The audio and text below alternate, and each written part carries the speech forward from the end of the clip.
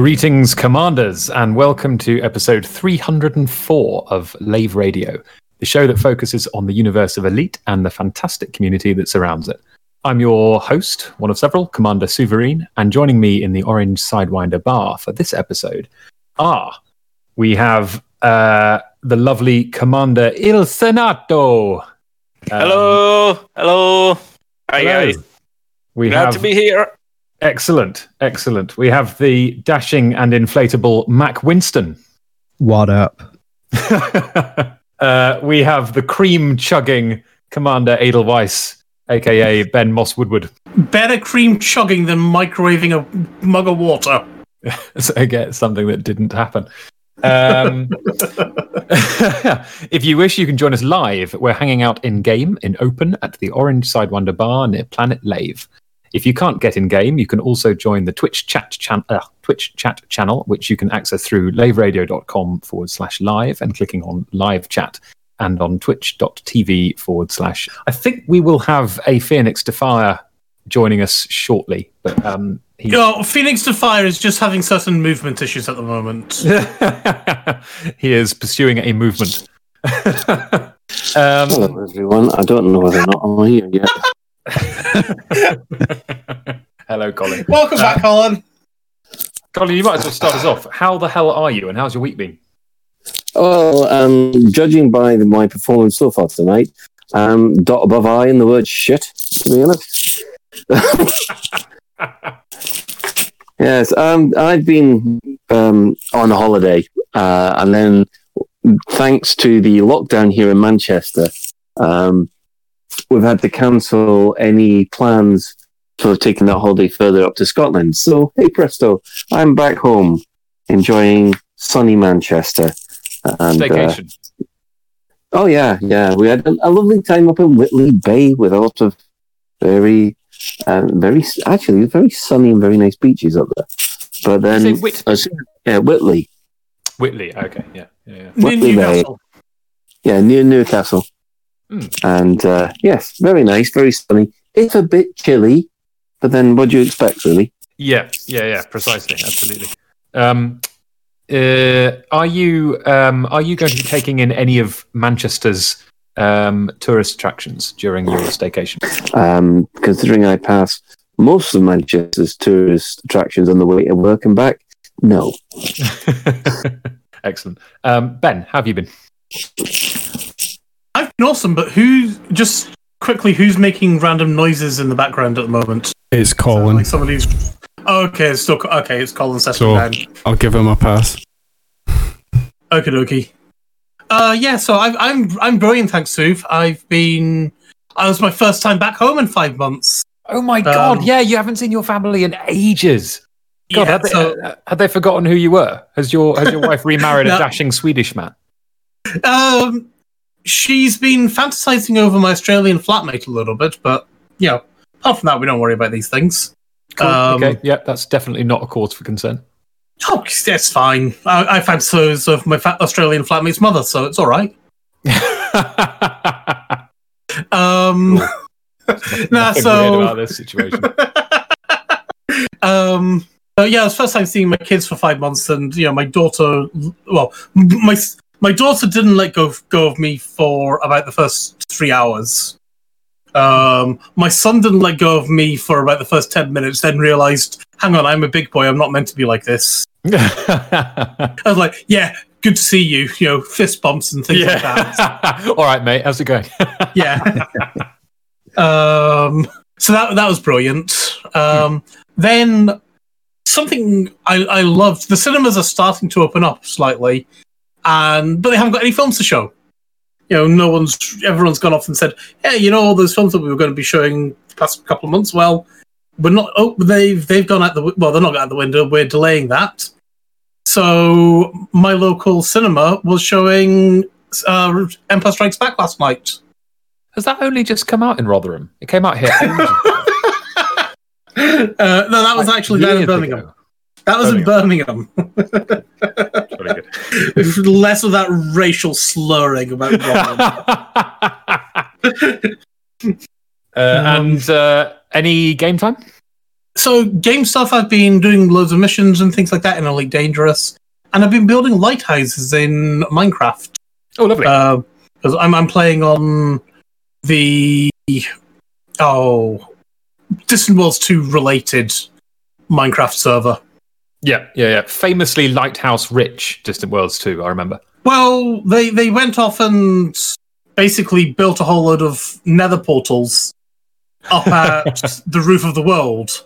So above my house, I basically had a nether portal and a 6x6 wooden platform and a 1 block high plank, like 1 block high thing of wood with a ladder attached to it to get up there.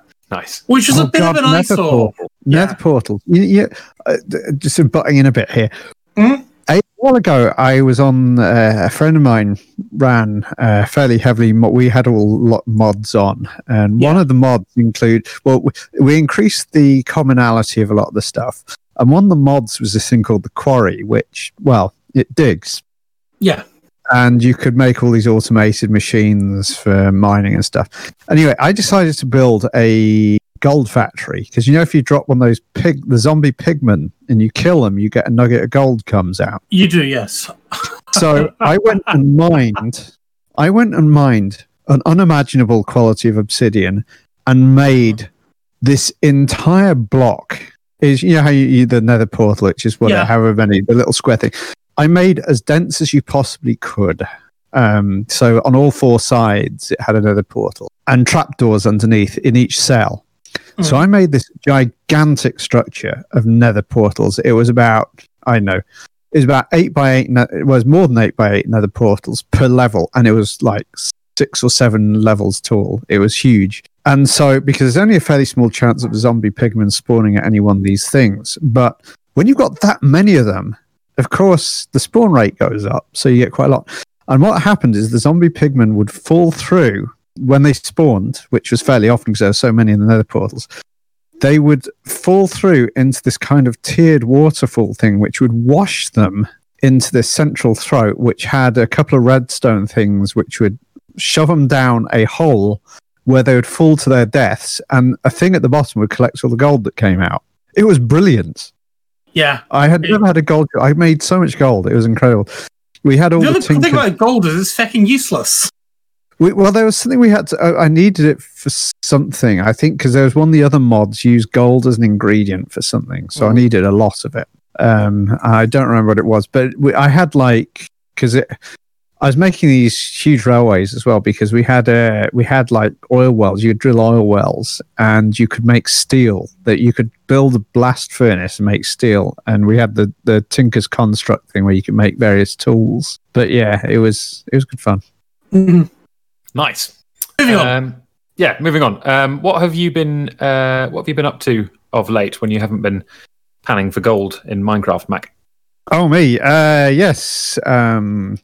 Mostly wars. We've been fighting lots of wars in the EIC because we seem to invade several places at once. All of a sudden, we had about 4 going simultaneously, which was it was kind of getting. It was difficult to manage because it caused it was too many things all going on at once. And hold on, the latest war.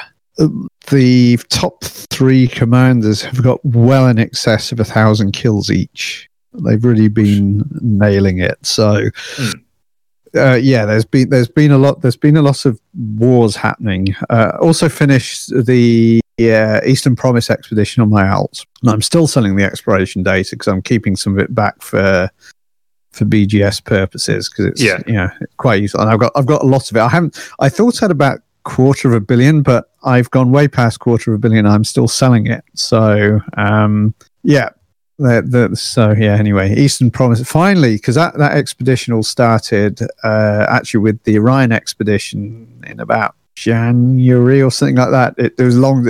I've been out there for a long. It feels like an epic voyage. Wow. Gosh. So we got back to Beetlejuice and had our final meetup because we didn't have a meetup for a while, but we had a last official meetup at Beetlejuice before heading back to the bubble. And so that was fun. We did a mass jump with a fleet carrier. It was actually from one system over from Beetlejuice. We did a final mass jump with the carrier went, and then we went, which was quite good fun. So yeah, that's that expedition over. And I signed up for New York because Yannick is doing another one at the end of this year, whose name escapes me right now. If I quickly look it up on EDSM, it's one of the Mercury 7 Explorers Group 1's expeditions. Let's have a look here. Loading.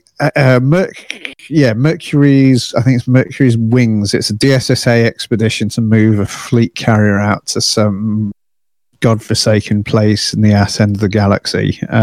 And it begins in November the 22nd, but it's a Mercury 7 organized expedition. So Commander Yannick is heading that one up, and his expeditions are always good fun. We have weekly meetups and shenanigans and CQC. So if you're interested in doing an expedition, I highly recommend it. There's 33 already registered, even though it's months away. But yeah, it goes from Pemechi to Thui Choya, something or other, which is 64th. It's like in the top corner. It's sort of not Beagle Point, but that sort of general area. So that should be fun. Out of game, we had an upgrade at work which took all day on Sunday, and it was nice weather. And I was sitting inside. I didn't actually have that much to do, but other than make sure stuff worked. But yeah, it went on. It dragged on and on and on. So that was my Sunday destroyed. Why did they get you to do it on a Sunday? Because it was out of business hours, so we wouldn't stop everybody working. So anyway, were you able to do it? Were you able to monitor it from home, or did you have to go? Yeah, no, it was all done. We're all done from. It was all done from home, so none of us had to go in or do anything like that. Well, that's not so bad, at least. It was all stuff in the data center, so we don't have physical access to that anyway. So we were just just about 1,000,001 terminal windows with an SSH session running in them. So yeah, it was all good fun. But StarCraft 2. I got one of my games cast by Falcon Paladin, who's a StarCraft 2 caster. So it's only because I'm a Patreon of his. But yeah, he casted one of my games, which was nice. I mentioned all the mistakes I made because I'm only platinum level, so I'm not like I'm some mid-level player at it. But yeah, it was good fun seeing my own game and seeing somebody else take a look at it and point out all the cock-ups I made, which were incredibly many. In fact, it was a game I really won kind of by luck because somehow I managed to scare my opponent into thinking I had a much bigger army than I actually did. So he didn't, because there was 2 or 3 times if he'd just gone in and attacked, he'd have won straight up, but he backed out because my army looked bigger than it actually was. So that was quite good. But then eventually I got the upper hand in it. But yeah, it was good to have the commentary on it and see where I screwed up, because mid rank you make a ton of mistakes. It's a good position to be learning from, I imagine. Yeah, but it's always handy. I love watching the pro games. You don't learn as a player. You don't really learn much from them because they're all so perfectly executed. I feel with anything, you tend to learn better from making a mistake and remembering, oh, I did that wrong, than something you did right. You won't remember as much as something you did wrong. So yeah, it was quite a nice little exercise to see that. But anyway. Hopefully, I'll get another cast-worthy game in the next month, because I don't want to. I mean, he said with a certain number of Patrons, he'll cast no questions asked, but I don't want to send him like a crap, boring game where, because the thing is, what usually happens in the mid ranks is both sides sit there, a massive army, and then just have one huge battle and it's all over. But this one was like reasonably back and forth, so there was stuff happening all the time. It wasn't the caster having to sit there, now he's making this, but they're both just sitting there extremely passively doing absolutely sod all. Until somebody dares to move, and then there's one huge battle and it's all over. But yeah, no, this one was reasonably back and forth. So it was you made for good content. Good, made for good content, and people in the YouTube comments said nice things. So I've always thought that about you, Mac. I've always thought that you're a man who makes. Oh, thank you. Talk about Talking of content, I managed to miss one of my own deadlines with the Sagi editing, but that was due to this huge upgrade that took way longer than anybody was expecting. So my editing task ran on, and I'm still trying to finish it. So, well, one of the beauties of being the boss is that you can break your own deadline, miss them willy nilly. Yes, but it doesn't look very good. No, it doesn't. Il Sonato, how the hell have you been? We haven't heard from you in 6 months, I think. No, probably less. But I mean, I've been, at home. Home is pretty much as Me I too, hope. yeah. As because with all this thing that is going on, it's. I mean, we are trying to get back to our normal lives, but it's not actually as easy as it we will hope, But yeah, absolutely. Where in the world are you? Remind us. Oh, we're in Italy. I mean, North Italy, which is the part of Italy which has been hit really bad. Are you in Lombardy? Yes. Oof. Yes. In Bergamo, it's literally the worst place you will have been in Italy. Now it's getting. Not better, but let's say less worse than it was before. Less worse. Yeah. Yeah, it's definitely less worse. Cases are still a thing. The virus is totally still a thing. We are really being super, super careful when we go out, when we hang out with other people. We really, but I actually like to see how people are actually taking these things really seriously. Because only by taking all of these precautions and being really super careful, that's really the only way we can defeat this plague now until we get an actual vaccine. But really, guys, really social distancing is the only cure now, really. Indeed. So, yeah.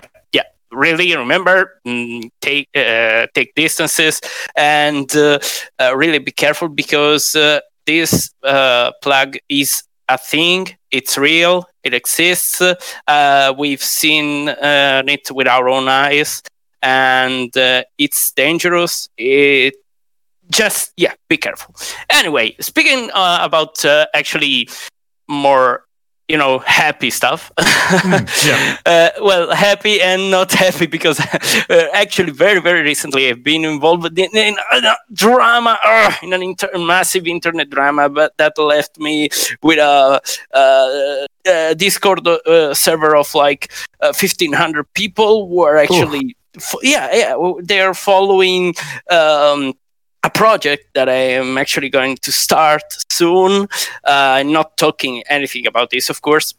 No, just no. But I have some hopes. I have some goals that I would like to achieve. So I'm going to put some effort into this, I guess. I hope so. At least it's. I can tell you it's. Only about video games, of course. Is it Elite related? No. It's sci-fi related, but totally has nothing to do with spaceships and that kind of stuff. No, totally not. It's sci-fi. It's about combat and stuff like that, but not in space, not spaceships. Sci-fi, but not in space and not spaceships. Interesting. Well, you may have, ground combats set into a sci-fi environment. Cyberpunk style.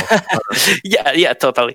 And speaking instead of actually stuff which is related to Elite Dangerous, so I'm kind of happy because in our Discord, in the Elite Dangerous Italia Discord, we got 2 community managers from the official Elite Dangerous team, which were Tim Smith and Steven. Stephen, yes, Steven Benedetti. Yeah, we're really happy to have them in our Discord, and they're actually even following us. They're posting their updates, which are, of course, being translated by us. Oh, brilliant! Yeah, it is brilliant, and it's also brilliant to see that this community is actually going super great. I can totally say I'm really proud of the community we've built. The Italian community is really, really always surprising me in a very, very positive way. It's really great, and I'm really happy. I'm really happy of that. So excellent. So what have I been doing in the game?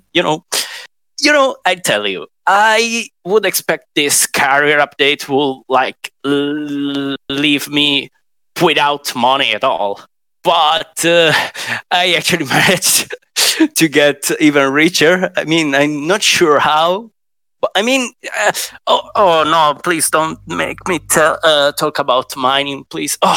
Please don't talk about mining. We've also just managed to wean ourselves off the off talking about fleet carriers every single show.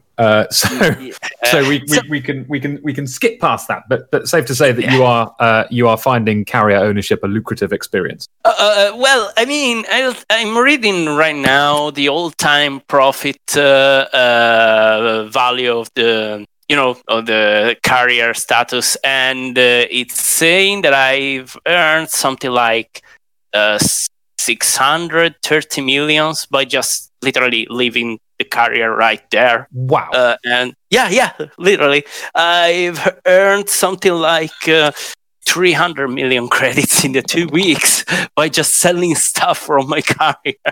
Wow. I mean, that's amazing. Yeah. You mean buying things off players and then selling them elsewhere for more money? Well, no, I actually don't buy things. Except for tritium, of course. You don't really mine tritium. You buy it. Yeah. I mean, mining tritium is probably not the best way to get it. But meta alloys, you don't really buy them. So I actually mostly sell meta alloys. That's the main way I'm making money now. I mean, my balance is always growing and growing on and on. So you find meta alloys, bring them back to the carrier, and sell them from there. Yeah. Wow. I let everyone else just land on my carrier and buy them. Cool. So it's really great because players are always able to find my carrier anywhere from online utilities such as Ainara, of course. That's definitely how you are going to find these carriers that sell everything you need, which is really great. And what's your carrier called? Meta alloys are us. It's not much cheap meta alloys here or something like that. Doing it wrong. No, it's get alien swag here. It's an USS dedicated to President of the United States. Oh, good. The one that's in Lave right now, the USS Donald Trump. The orange guy. The orange guy. That's but sometimes I just change the name of my ships completely randomly without any apparent reason. I just have this idea to change the name and that's it. That's also much like your fleet carrier's namesake. Well, I do that. I mean, actually, I don't do that very often on my fleet carrier. I just changed the name twice. I won't say that the first name I chose for the car. Actually, yes. The first name was Epstein Didn't Kill Himself. No, it was no. Wait, it was no. Wait. It was actually Epstein didn't kill himself without the F because the F was the letter the carrier ID will start with. So you will read something like. Oh, I see. Yeah, interesting. Yeah. Because the F. Yeah, so the name would complete itself, but then for some reason they changed all the IDs. So the ID doesn't start with an F anymore. Now the ID starts with a Q. I have... Oh dear, not very many words end in Q. Yeah, I have no idea why that changed, but I guess that was a technical issue for Frontier. I mean, that's fair. So Yeah. I renamed it to... something that has to do with another BBK. Another another space game, but I'm not sure everyone will call it game. Probably The space tech demo. I won't talk about. We don't talk about that. And then I moved to Donald J. Trump because less controversial. Exactly. That's the point. I've always been proud of one of quality of my person, such as I tell you, I am really, really good at pissing people off. I'm good at that. I swear. Yeah. I swear. You can ask my. Yeah. You can. No. Not by just naming things. I'm just good at pissing people off. You're just annoying.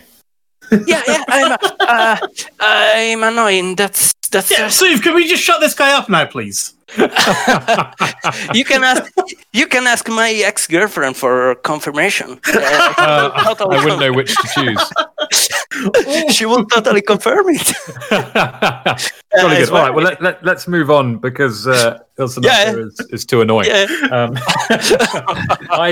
have I been doing? I've been the search for Chez Souverain 2.0 continues. We've now moved on from the idea of owning a wine bar, and it now looks like we're going to buy a condemned wreck and do it up, which seems like a lucrative way to spend 18 months.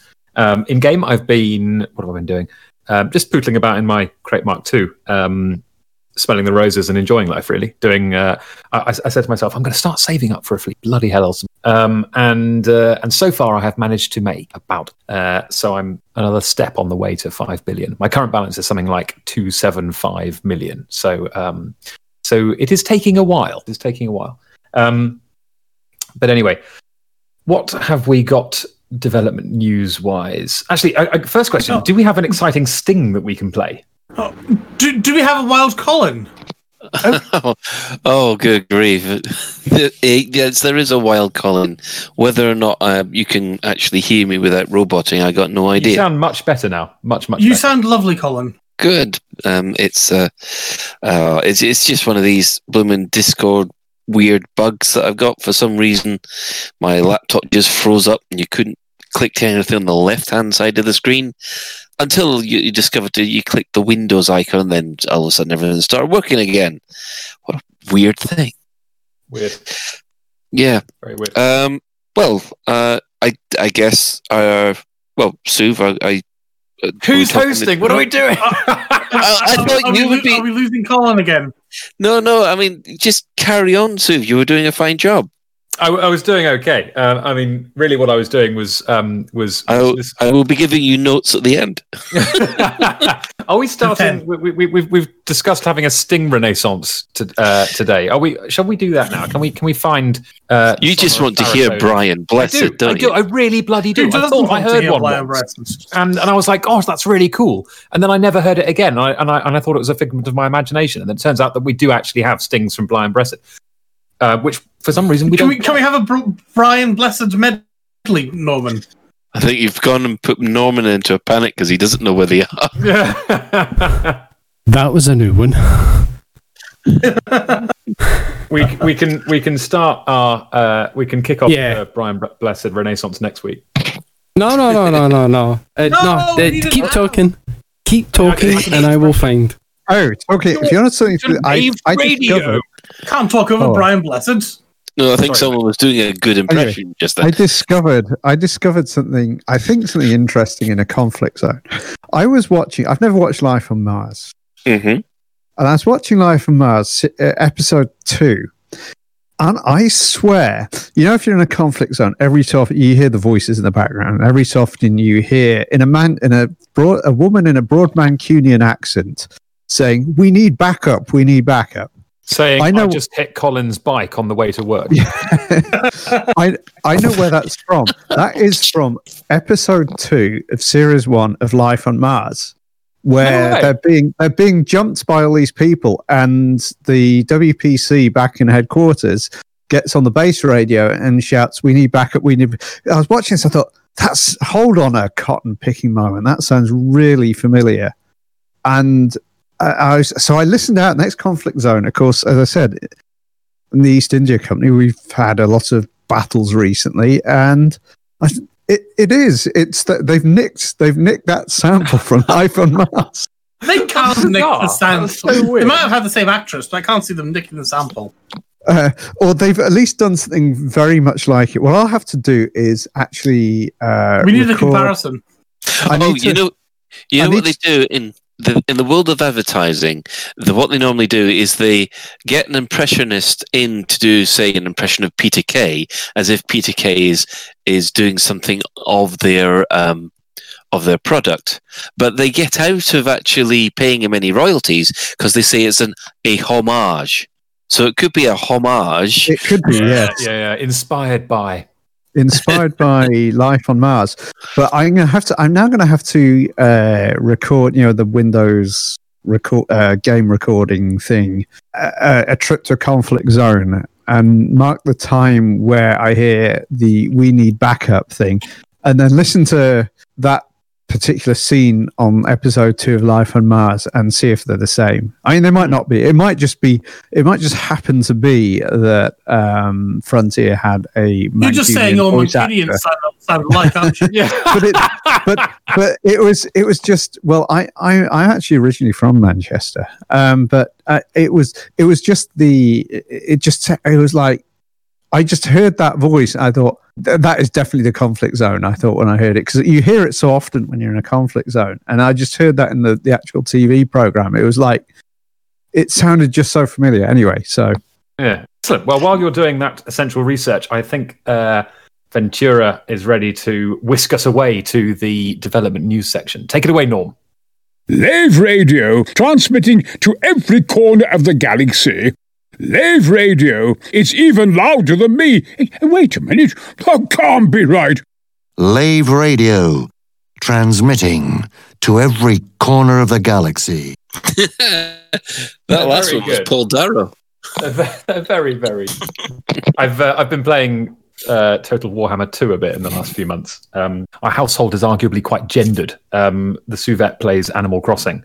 And I play Total Warhammer 2, and Brian Blessed voices Gotrek off of Gotrek and Felix, and he has loads of little stings in that game where every time you click on that character or issue him an order, he'll say something Warhammer themed, and it was very disconcerting just then to hear him bigging up Lave Radio. Felt extremely weird. Well, they normally come from our wonderful friends over at the HCS voice packs. I must admit, if you're in a conflict zone and you have the Vasco voice pack, there is nothing better than mixing it up with Brian Blessed, giving you full-on encouragement in both ears. We've got quite a lot of development news this evening, haven't we? Including very close to, I know one of these is going to be very close to Mac's heart. Mac, do you want to start us off and talk us through point number 1? Because this is probably going to be the difference between... That means I have to actually be looking at the show notes here. VR for Odyssey is being worked on. It's been confirmed. Oh, joy! Have you seen this clip? That would be amazing. I haven't actually seen that news. This is the first I've heard of it. And, oh, God. If they do that, veritably vibrating with excitement over there. Ben, tell us. I mostly am. I was going to say, if no one can play that clip, we can get it straight out of, I don't want to say the horse's mouth, but out of the horse's mouth and the horse's arse, I guess. Is that possible, Norm? So which one is which? Is Bruce the horse's mouth or is Stephen the horse's arse? Stephen's the dog's bollocks. Stephen's hair appears to have migrated south for the winter.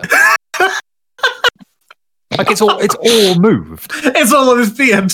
I did watch it, but Ben, you were the one who brought it to. Well, you've summarised it exactly right. You know, during last week's stream, Bruce went off and basically confirmed that, you know, as I've been trying to say to people ever since Frontier were like, well, it's not going to be in at launch. It's not going to be there at launch, but it doesn't mean they're fucking well dropping it. It'll be there. Just chill.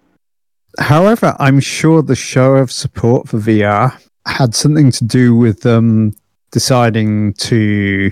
I wouldn't be surprised if they thought, well, let's just drop it and see what the lay of the land is. But obviously, people are extremely enthusiastic for it, so therefore, I feel that's a bit tinfoil hatty, but I don't know. I don't know if it's necessarily tinfoil hatty. They're probably seeing if they've got they probably want to see if they've got the audience. There's no point developing it if there's no point going to the effort if the audience isn't there. Yeah. But obviously they've seen in the thread on the Frontiers forum is God knows how many pages long. It's pages and pages and pages and pages, and yeah, it's great news. Good but stuff. It's nice that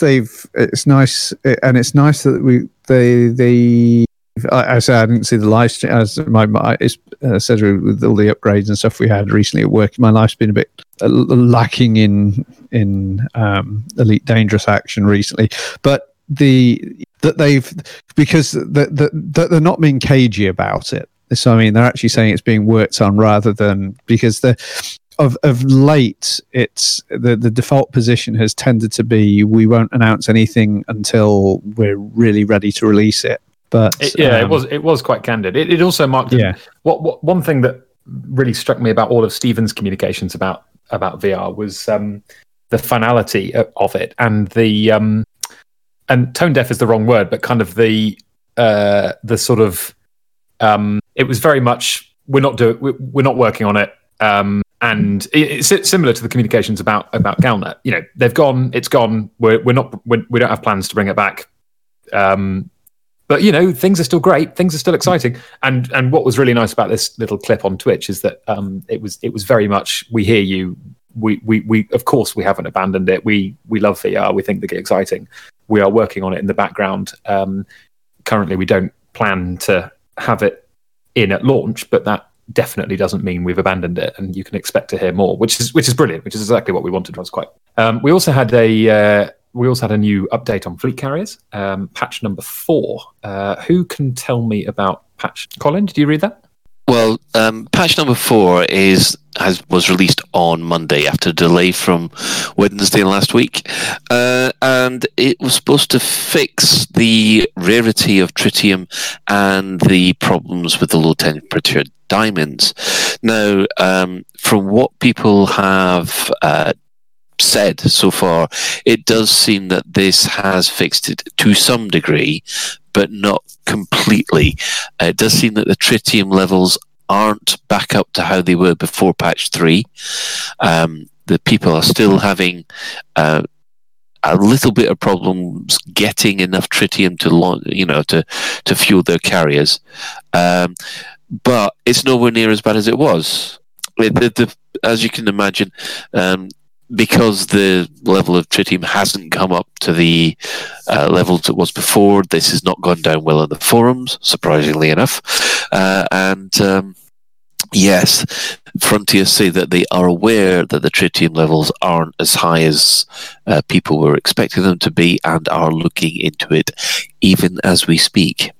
Okay, well, it sounds like movement is in the right direction. Is the return from hotspots and the overlapping effect, is that broadly now at a level which players and devs are happy with? Well, players will never be happy with that because they want it back to how it was before. But then we've seen a lot of people on the forums and on this radio show complaining that it makes the rest of the game far too easy, and people are just mining credits, and that's the end of it. It does seem that the overlap doesn't. There's no point going to an overlap now. You just get just as much from a hotspot. I think that was the intention. The main issue otherwise is that, the demand for low temperature diamonds has dropped a lot. You have to be very lucky to get a system in the right mood to buy your low temperature diamonds quite expensively. Yeah, okay, yeah. I have actually noticed that Sagai's home system, Malaysia, has at one point there were something like 15 fleet carriers there, and I didn't really know why that was, with being mullered by somebody. But I checked, and actually it turns out that Macmillan Ring there was one of the highest paying stations for something or other for a little while. I do quite like the fact that it'll be more about supply and demand. It does make sense that if you supply loads of something, the price drops. And I think that was always intended. I think it's a long-standing, as in 5-year-old bug that it didn't do that. Yeah. Okay. Interesting. Because there was something they fixed to do with if something was in any BGS state other than none, demand and supply wouldn't change. But if it's been notable at community goals, for instance, that it sometimes worked because you get the most recent community goal, which is about 9 months ago now, was the one up in the Lave cluster. Yeah. For all those relief supplies. And the bubble of places you could get the stuff from got further and further away, and you had to keep flying further and further away to actually find a stock of whatever it was you were looking for. So it did work to that extent, but I think it was a long-standing bug that just never got noticed, that the BGS states weren't. Because it always seemed a bit strange to me that you found a system with a demand of 1,600 LTDs. So you went and flew a cutter load there, and it was still 1,600 LTDs after you got done. Yeah. Where you expect it to go down. So I think they've just made it work as it should, as it was intended. But of course, this feels like to all the players who've been. I hasten to use. I don't like. Exploiting is probably the wrong word. I don't mean exploiting as in a cheaty way, but exploiting is in using this particular thing. It obviously feels like a huge nerf. Just making it work as intended, it actually feels like a massive nerf, because whenever you take anything away from people, they're never going to like it. So yeah. I think that's probably the deal with that. The other thing I've noticed about tritium is that the sale of it in the bubble, because for a while it was difficult to even just buy the stuff.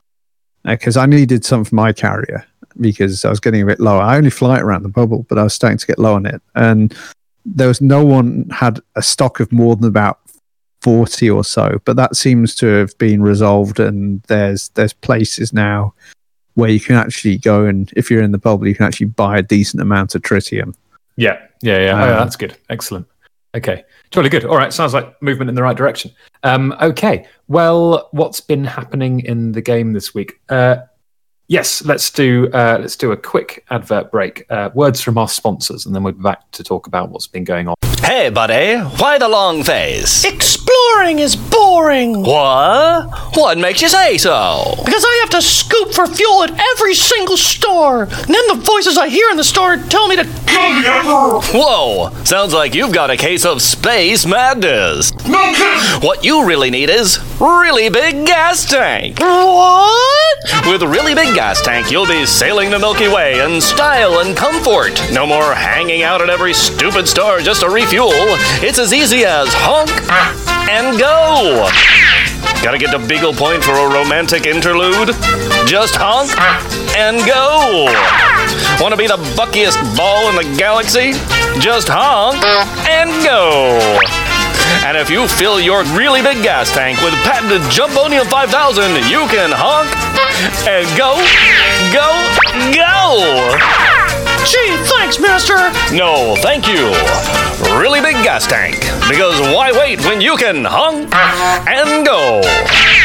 Jumbonium 5000 has been known to cause extra arm growth, outdoor mayonnaise, priapism, and spontaneous star growth phase. Use only as directed. Hello again. Right, in-game events. What has been happening this week? Colin, can you tell us what the latest is on the AXI's community goal? We have a Colin. We don't have a Colin. We're Colinless. Well, I actually know this because I've got it on the show notes. So I was kind of lying when I implied that I needed Colin to tell me. So the AXI's current community goal of slaughtering Thargoids on a mechanical level is going really well. They have so far killed 9,368 Thargoid interceptors, which is mechanized slaughter on a SOM-esque level. Does anybody know what they're targeted? That's what you need Colin for. Right, okay, cool. So we're in the absence of Colin. 10,000. This is what happens when Colin's not here. We just completely go to pot. But yeah, the AXI have killed a load of Thargoids, so that's good. They're sponsoring other people to kill Thargoids, really. Yeah. And Frontier are encouraging them.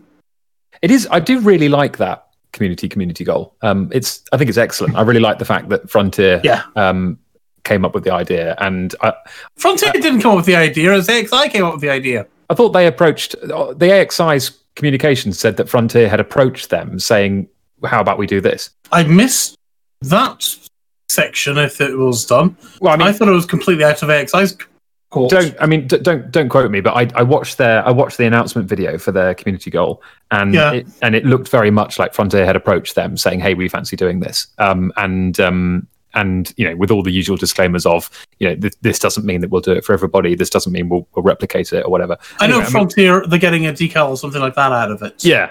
So, but I really like it as an initiative. It's very cool that that they do something that's so hand in hand with a community group like that. So can you guys hear? We can hear you. Yes, we can. Beautiful. So you to answer your question, a bit quiet.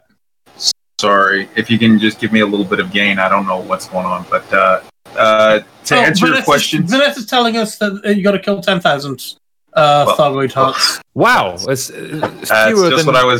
fewer than 600 to go. Then, yeah, that's just what I was actually saying. The goal was 10,000 hearts, and they are way ahead of schedule. So if people want to get their decal, they better get it in quick, because once it's locked in, then it's done.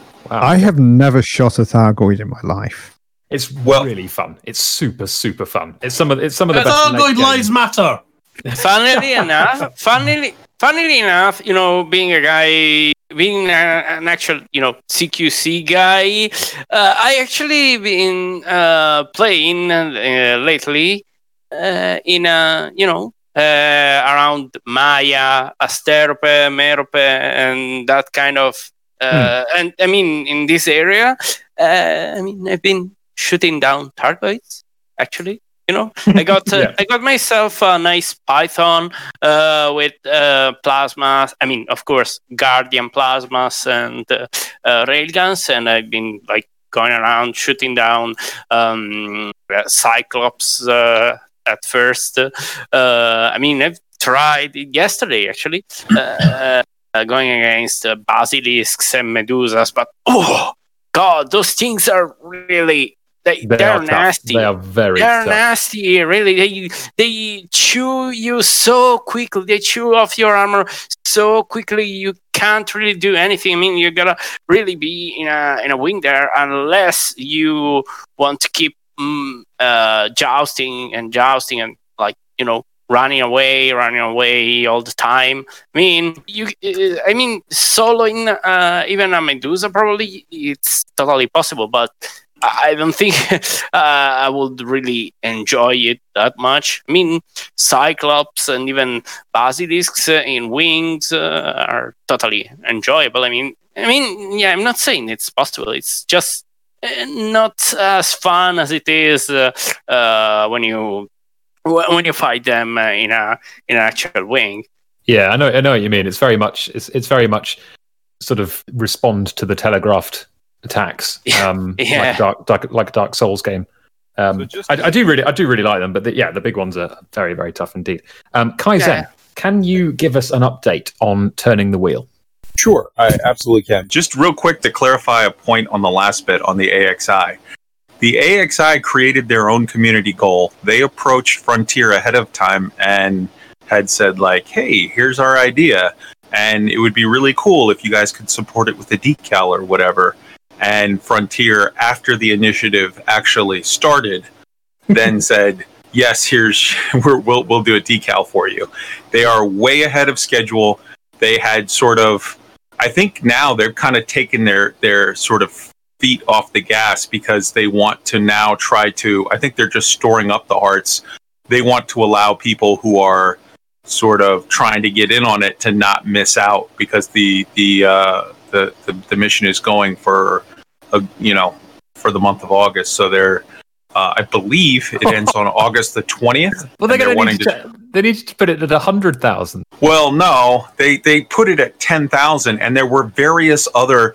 It was basically a full carrier. It was like 25,000 total in items, because they had meta alloys and like this tissue sample and that tissue sample. There was tons and tons of stuff. They've just had overwhelming success, I think, as a mark of the hunger of players in game for directed narrative and lore and activities. So but I just wanted to kind of hit that real quick because there was some confusion on it. No, you're absolutely right, and you've corrected me, and I'm grateful. I did, for some reason, I was under the impression that Frontier had approached AXI, but no, that's very helpful. Yeah. So for the Dark Wheel, the Dark Wheel is working from Anyanwu. That's the primary system that we're working right now. We're in several other systems and we're doing things, but the main goal that I would want everyone to know is to work Anyanwu. It's ANYANWU. It's only like 40 light years from Jameson's. It's not hard to get to. And this is a call to arms. The Dark Wheel is let's just say the club is starting to work. There are some groups, we can't exactly tell the numbers, but we can definitely tell that there is activity that is being coordinated and worked against the Dark Wheel at this point.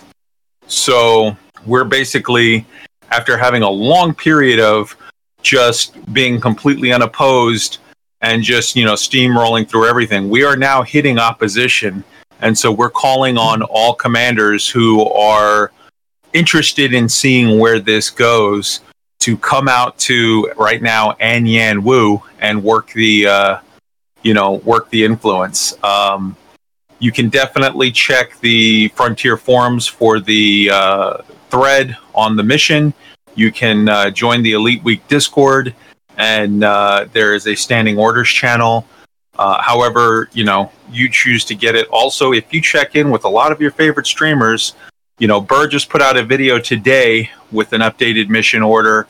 I know when he does his Breakfast Club, he streams it every Thursday morning. You've got DH397 streams it all weekend. There's a lot of people that are doing this. So basically, however you choose to get your information, we would love to have people come get on board and see where this goes.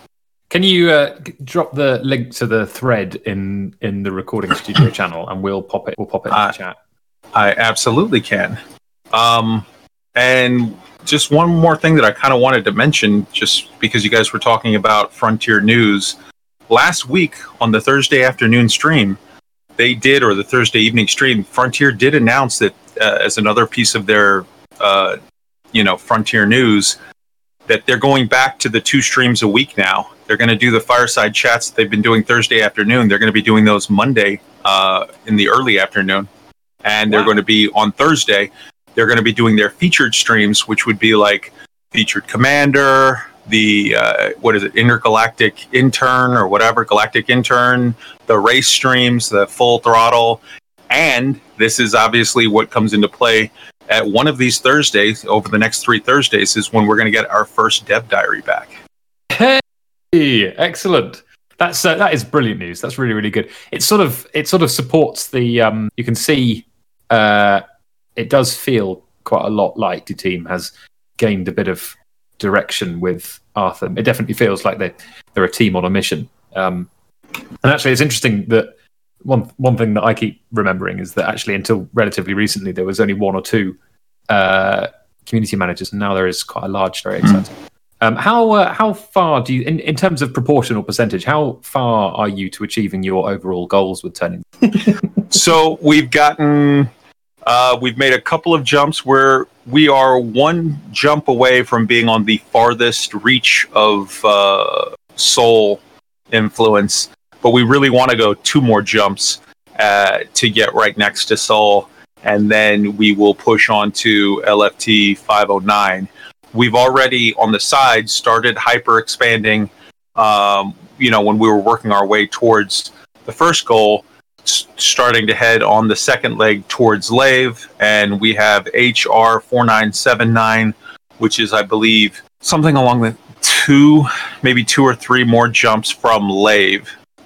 So we're working it as a sort of 2-pronged approach at this point and trying to maximize our efficiency of time. But that approach may need to get looked at now that we're getting opposition, and we might need to either get a lot more people pulling a lot harder so that we can steamroll over whoever this is that's giving us opposition. And for the record, this is not like somebody we moved into their neighborhood and they're fighting us. We've gone out of our way to pick uninhabited systems, systems where we just have non-player factions, not player factions. So someone has specifically, this is not a situation of we're taking over somebody's home and they're fighting back. This is a situation of people have decided that they want to troll us and they're coming to play against the Dark Wheel, and that's completely fine and fair and whatever, and we're just going to now beat the living hell out of them. Such is the immutable law of the internet, isn't it? Okay, brilliant. That's really good. So yeah, if anybody fancies peeling back the layers and exciting, do get involved. If you ever needed help, now is the time. And as we speak right now, Alessia Verdi is online. Just saying. We don't make Verdi. Yeah. Yeah, we don't make any comments about that person though. I was just saying they're online. What were you going to ask me, Ben? I was going to say, am I right in thinking you guys are now technically within range of Sol as well, or is it one more jump? The next jump puts us within range of Sol, but it's not our final destination in Sol on the Sol trip. But yeah, I know you got loads more things that you're aiming at doing. That's quite quick. I thought it was going to take you a bit longer to actually start approaching Sol. We've been enjoying frustrating everyone's expectations for this entire project. It's also not that far, really, from Shinota to Sol. Well, considering the fact that we were told by many groups that we were stupid for even trying because it was obvious that we couldn't move, I think it's a pretty good distance, yeah. That's really cool. That's really, really cool. And it's also one of those things that, it seems quite obvious on hindsight that, why hasn't anybody tried this? But nobody tried it for like 6 years. Everybody's just like, and we all just assumed it was bugs still. Yeah, okay, fair. Yeah. But it's quite a long time to just assume that something won't change, isn't it? Yeah, I think it's just one of those situations where whenever you tell a Marine something can't be done, we normally start going, okay, that's cool. And then getting a run up to it. Good. Well, the issue was originally that the only base you could run missions from in Shinrata Desra was Jameson's Memorial. And the problem with that was that as soon as you became friendly with the Dark Wheel, you became an enemy of the Pilots Federation. So you couldn't dock at the station anymore. Now, obviously... Were they scripted to... Oh, yeah. Huh. I did not know that. Yeah, because Fozza tried it. First thing Fozza tried to do... Yeah, I did it as well. And we all laughed at Fozza when he said that he couldn't dock anymore because he wanted to join the Dark Wheel. That's awesome. That's really I think the problem that a lot of people have had is that you have this story where it's like, Fozza did it, and then, a month later, Wotherspoon did it, and a month later, Suv did it, and 2 months before that, Ben did it.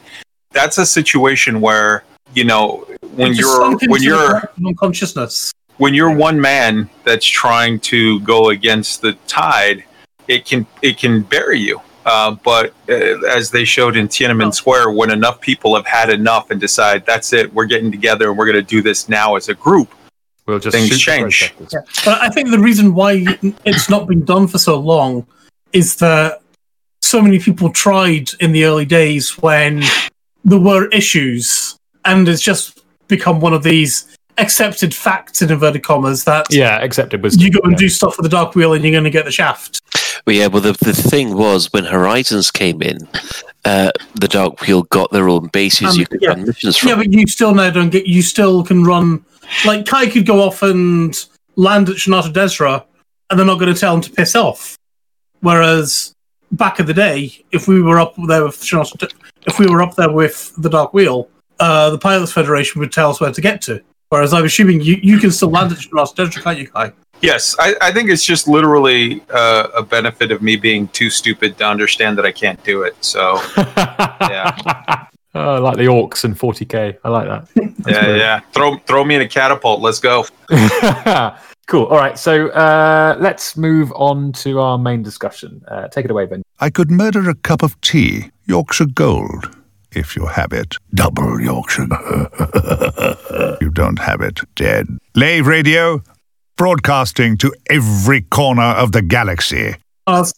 Hello. Right. Okay. So we had a letter the week before last from a Commander Cliff. And it was really excellent, and we wanted to cover it last week, but we couldn't because we ran out of time. So, Ben, can you read it out for us? Yes, I can if I do that. Right.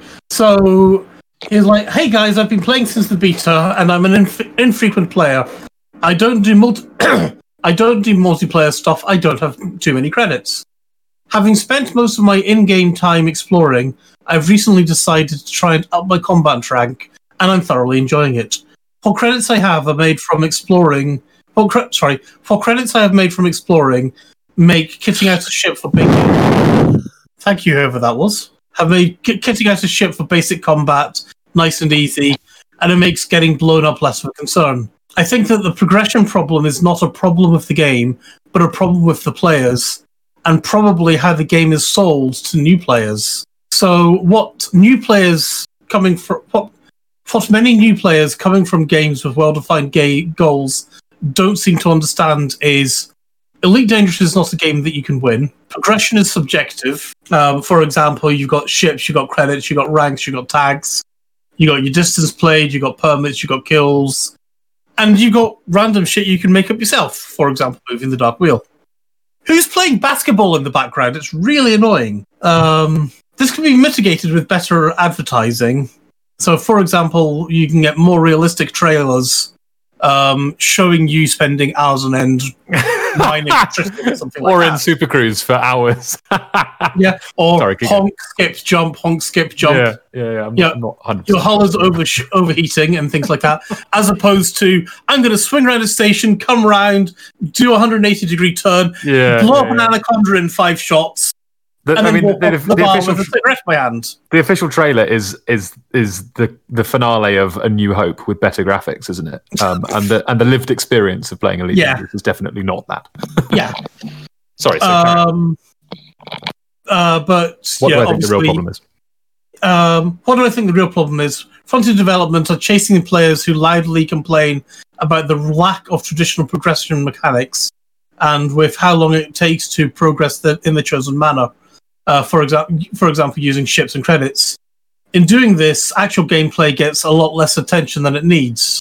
So we thought this was really good because, on the one hand, Commander Cliff says at one point, I think the progression problem is not a problem with the game, but a problem with the players, which sounds a bit like you're playing the game wrong, which is always difficult criticism to give and receive, and also to take seriously. But I think actually this email is I really like it because it's very thoughtful. And he says that actually, it's as much a perception thing about as anything. So I want to go around we've got a cool panel this evening with people from lots of different disciplines. I'd like to just go around and get people's thoughts on it because so I'll kick off, and I guess my take on it is that Elite is Frontier are selling Elite as an MMO, and that brings with it certain expectations. And And one of the key considerations for MMO design is what they call endgame, which is when you've reached the level cap and your character it's the optimal build of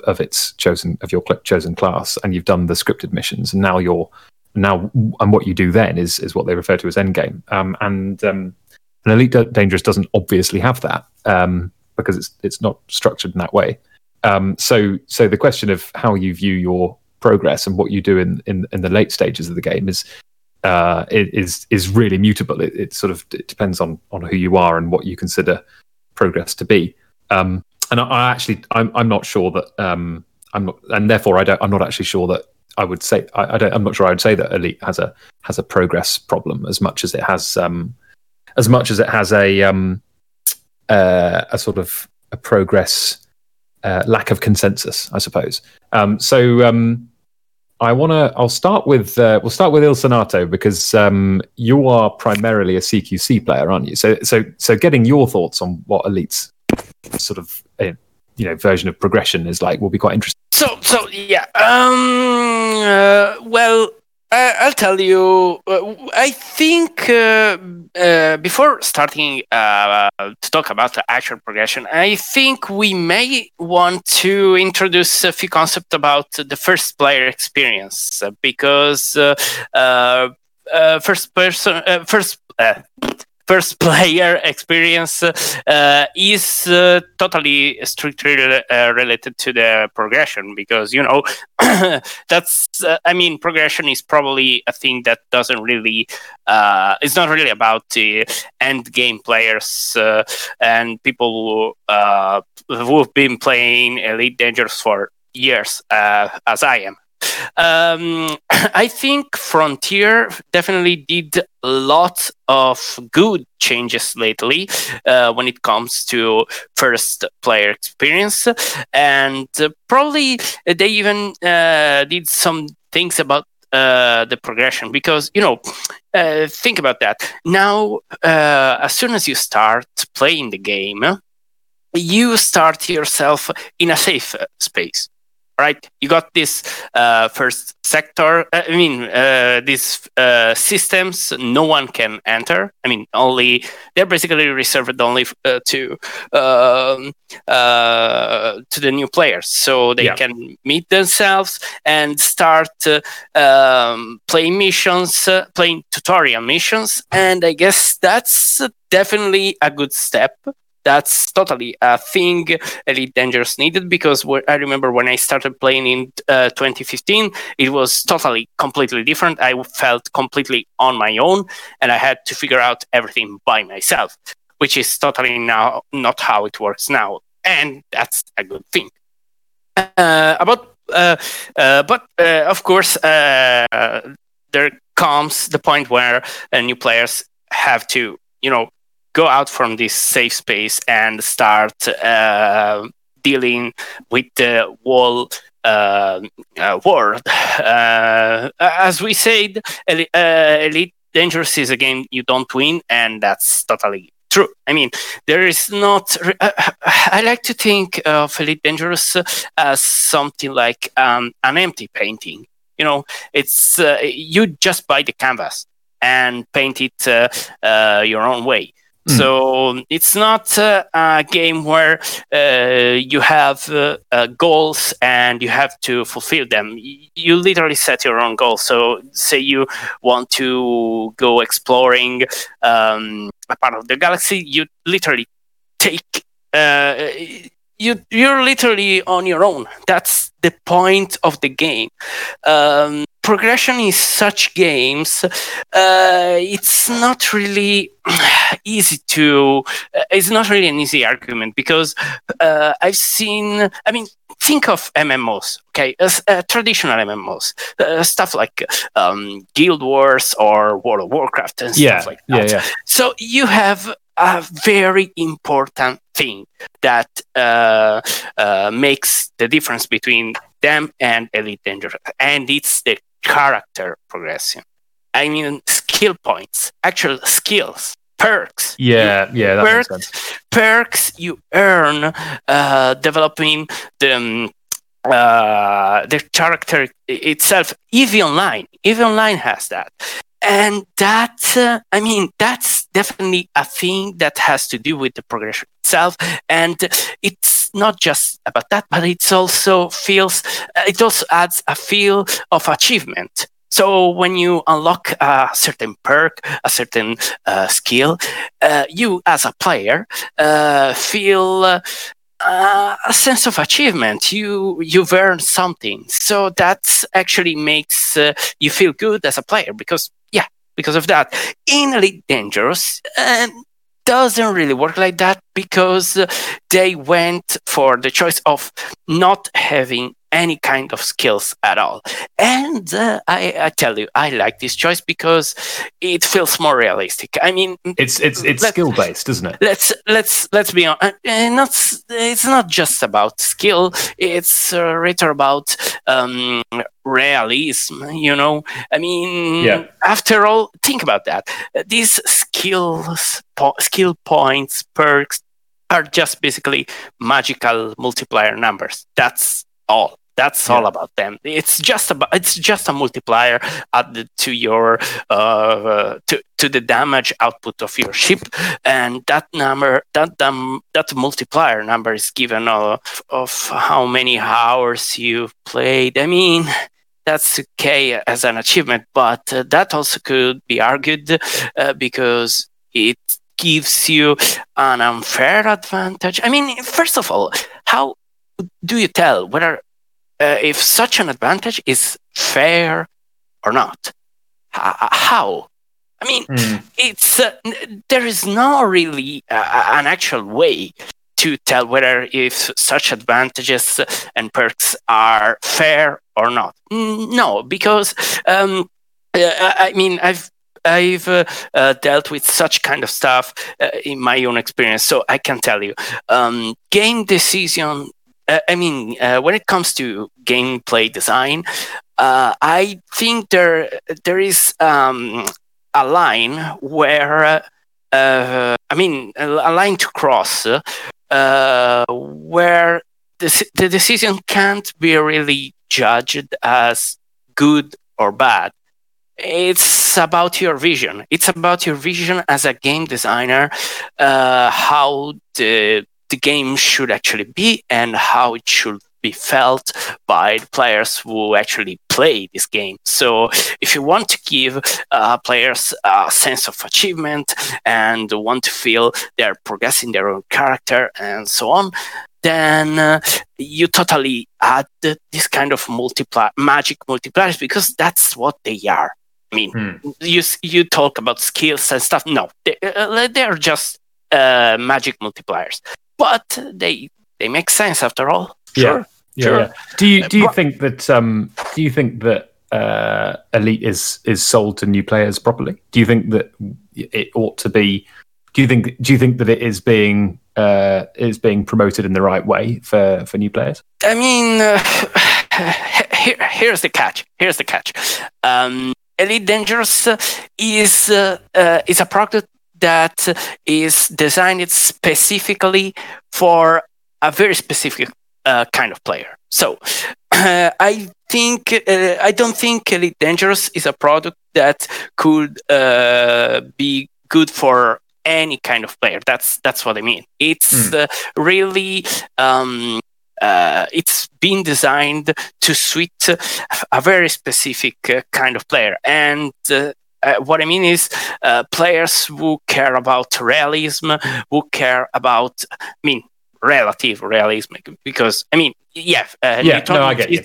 Yeah, Newtonian physics is a thing, but there are speed caps and such kind of stuff, and and you can't really talk about. Yeah, well, the main thing that this game, the main difference between this and your standard MMO is we don't have levels, really. No, this thing is not based on experience; it's based on skill. Yeah.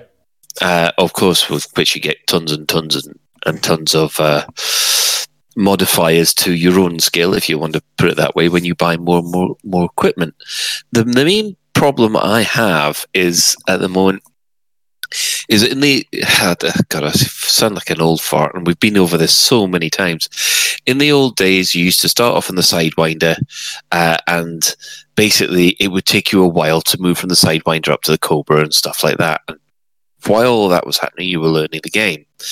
That doesn't happen now because you can basically go Sidewinder to Cobra to the high end ships a lot faster, and because you can just skip all that content out, which is a shame because I feel that that's missing out part of the vital elite dangerous experience. They've got it right for new players with the newbie area, but then as soon as you've got out of that newbie area, you can basically that's it, Anaconda possibility in 20 hours. Actually, someone actually came. Well, well, it's not really a problem for. I just feel sorry for the people that are missing out on the experience. Yeah.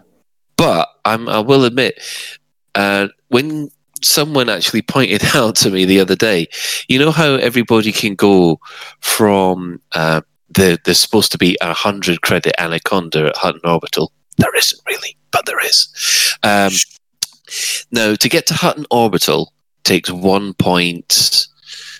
hour, 3/4. An hour 20 or something. Yeah, hour 20 to an hour 40. Now, there's a challenge. I'd like to put down a challenge. Can someone mine enough credits in 1 hour and 40 minutes to get an Anaconda? Because I think that's possible now.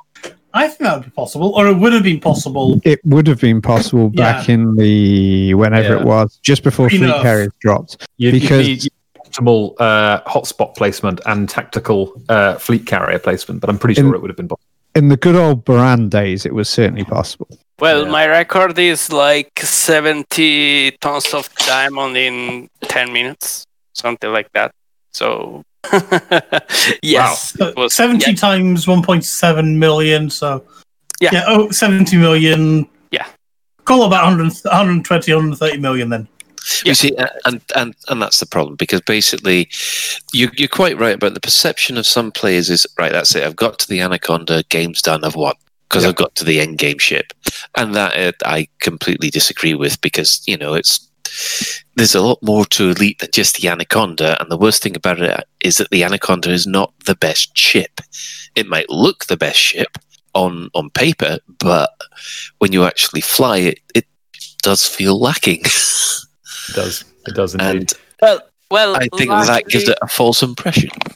Luckily, there is a thing though. I can't really say we can talk about best or worst ships. I mean, there are ships suitable for some kind of purposes, and other kind of ships suitable for other kind of purposes. So you're totally not gonna be able to do hardcore PvP, for example, in a T9. I mean, the T9 is definitely better than the Anaconda at doing some stuff. The Anaconda is better than the T9 at doing other stuff. And the Fer-de-Lance, for example, is better than both of them at doing other kind of stuff. It's about purpose. It's not about how big the ship is. So I think that's also a thing that players, that especially new players, should be more careful about.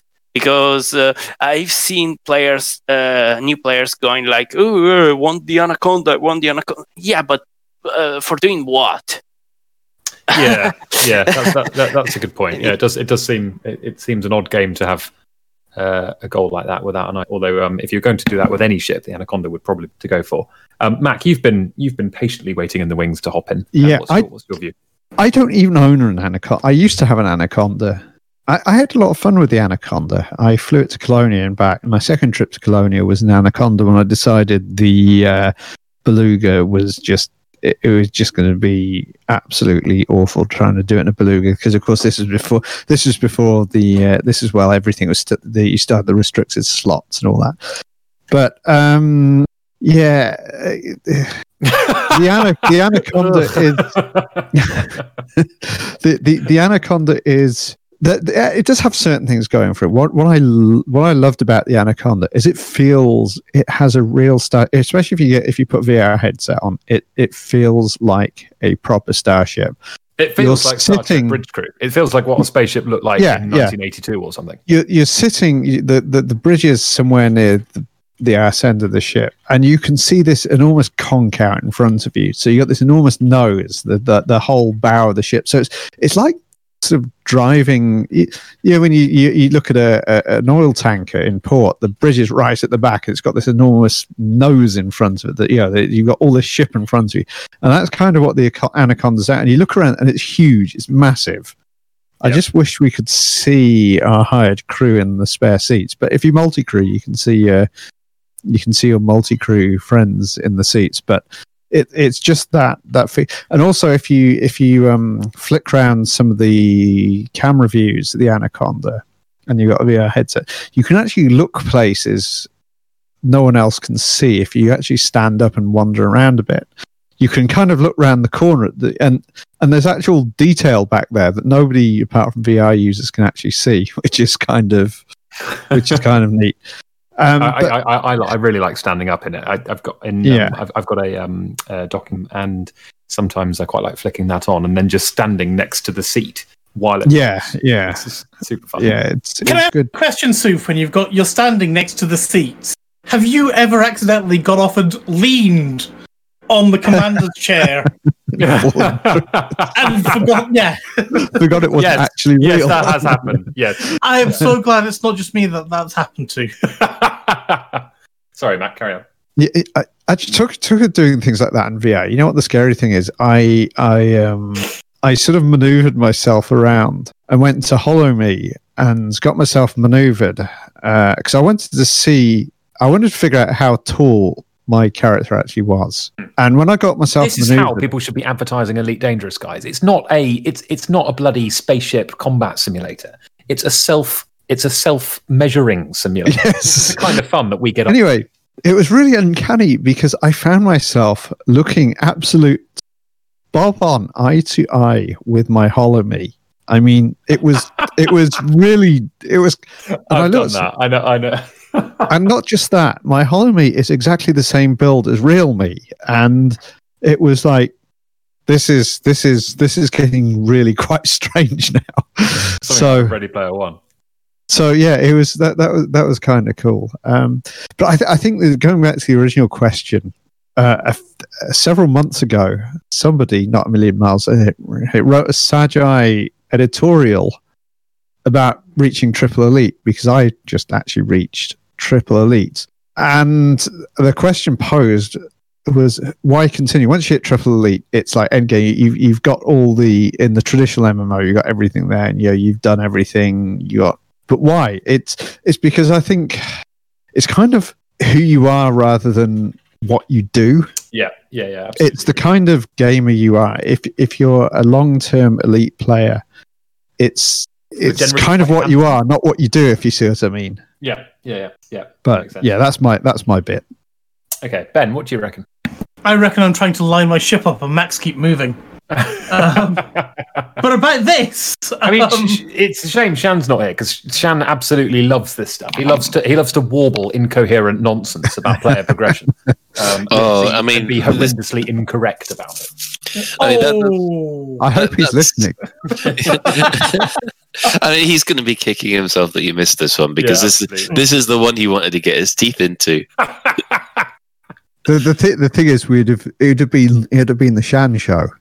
It would, yeah, absolutely. So no, I about progression. I agree with what Colin said about. I think it's a shame with people with current progression essentially not really being a thing. And I definitely feel I gained by stepping up through the ships. And why would you even bother with that now? But then nowadays, as I've said before, I have so much more fun in a crate as opposed to in any of the big 3 or 4. You see, that's the problem, isn't it? Yeah. The problem is when people see Elite Dangerous, what's the kind of ship that you would equate to what you want to fly would be the Millennium Falcon, isn't it? It's the when you think about, go anywhere in the galaxy, trade, stuff like that, you think Millennium Falcon. It's a trade ship. It went everywhere in its universe. I'd love the equivalent. And to be honest, the crate is probably larger than the Vulcan. Oh, actually, interestingly, the Cobra Mark III is about the same size. Same size, yeah. But I know that is freaky, isn't it? It's so weird. Yeah, I'm always so surprised at how small the Falcon is. Actually, it really is. It's only something like 20 odd meters in diameter. Sorry. Yeah. It's tiny. It's supposed to apparently carry 100 tons of cargo, and you're looking at it going, that ain't gonna happen. 100 tons of dense material, obviously. Yeah, it depends on what material it's carrying. 100 tons of neutron star. Before we move on from the email, Commander Cliff, thank you very much for sending it in. It's one of the most thought provoking we've had for a while, and anybody else who listens to any of our discussions and wants to chip in, please do so. We absolutely love receiving emails. Ben, what's our email address? Our email address is info@laveradio.com. That's send us emails at laveradio.com. I think just finishing on this particular on this email, I've said it a couple of times on the show. I feel like it's a manufactured problem. This idea that progression is balked, and we're all hand wringing over the experience of new players, but new players themselves don't report that they're having no fun, and they've got their cutter now, and now they're bored. I'm always generally in real life and in simulated life, I am generally quite wary of taking offense on behalf of other people and objecting to things on behalf of other people. It does seem, I've always found it seems a little bit of an academic question whether the progression is balked for new, whether new players are losing out. There are two things I would say. One is that the most thrilling way I could imagine describing Elite Dangerous to people, and what I would do if I was a marketer of them, would be I would have shots of small ships doing things like fighting Thargoids or in conflict zones or smuggling, and all of the different activities are most optimally done by lots of different ships, and very few of them are the large ones. I think it would be quite easy to paint an aspirational picture of playing the game that didn't involve any of the large ships at all, in fact. And the other thing I just want to throw in, some close friends and I have been playing for 6 years now, and we often say that it has been many years since flying by the seat of our pants, as it were. And I can remember saying to my mate, I think I'm gonna save up for a Diamondback Scout. I really like the look of that. I'm going to take this. I'm going to do this cargo run, but it's a bit risky, my capital. And that is super exciting. That when you're putting your worldly wealth into one smuggling mission or one cargo, and you don't know, and there's such a lot of risk piled into it, and you're not racing through the ships. You're saving up for the small ones, and you can't even imagine the idea of owning one of the medium ones.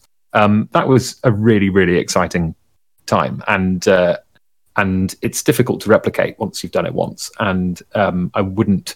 So for all that I don't really like for all that I think we're sort of hand wringing over nothing, it would be a shame if that was that experience. Commander Ching Dai, or I assume that's Commander Ching Dai, it's Ching Dai, says, we just need a little more content. The game is great and shouldn't be repeatedly changed for the loudest and most short-term voices in the room. And Kaizen requests Lave 2 Il Radio every Monday from 4 till 8. Shan and Il Sonato put the SS back into space. Oh, no. I can think of worse ideas. Mac, over to you. Yeah, now that's completely distracted me. It did me as well. I was basically going to just say some of that early game experience. One of the most, I've probably witted on about this before, so I won't belabor the point. One of my most intense experiences in video games ever. I'd not long got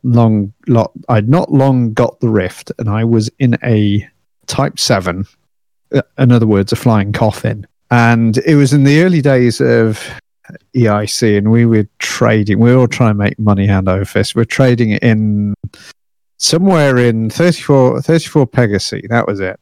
Web ports. This is how significant it is. I can actually remember the name of the station. And there was another player group that was kind of trying to screw with us. So they were like trying to gank us.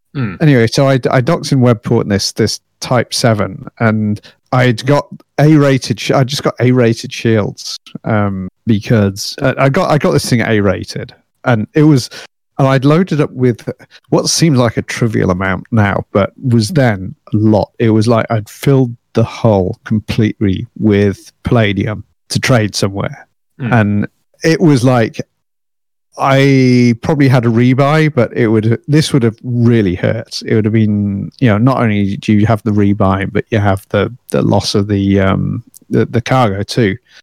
Anyway, I could see this hollow square. Actually, it was a hollow triangle on my scanner, sitting sort of in line with the docking port. And I'd worked out that you can. Well, firstly, you can get a mass lock. I knew this guy was probably waiting for me and was going to shoot at me. One thing I'd found out was you actually escape mass lock closer to the rear of the station than you do the front of the station. The other thing I knew is that if he shot at me and hit the station, he would get killed very, very rapidly. So when I came out, instead of just flying straight out and doing, boosting and doing the normal stuff to go out and disappear off to my next system, I basically hugged the side of the station, which was like a Orbis or whatever. And he came after me. He was in a Clipper, which of course Type 7 is known. A Type 7 will just melt with a Clipper. But I flew this thing. Honestly, I flew it like my life depended on it, because it was he was trying to shoot at me, and I was hugging the station. I was flying in between bits. You can just squeeze a Type 7 between bits of the structure on a Orbis. And finally, I had to realize I had to go into free space. I tell you, at this point, my heart was pounding, because this guy was lining up on me, and as soon as I cleared the station, he started shooting at me. My shields just went down when my frame shift drive finally charged up, and I got away.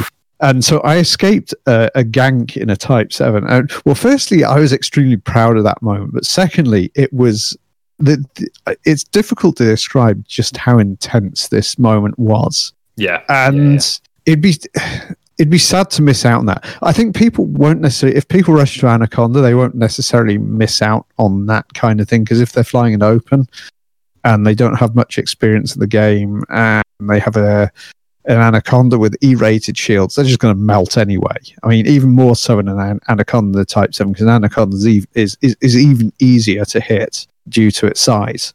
But yeah, it's one of those really memorable moments I found. I've had other memorable moments. This is why I always play an open, incidentally, in things like trade CGs, because you get scary moments like this, which I think makes it all worthwhile. They are. Other people have different play styles and that's fine if people want to go into solo. But for me, just having the chance of an intense experience like this makes it worth risking a rebuy or two. Yeah, you enjoy the squeaky bum time. We get it. Colin.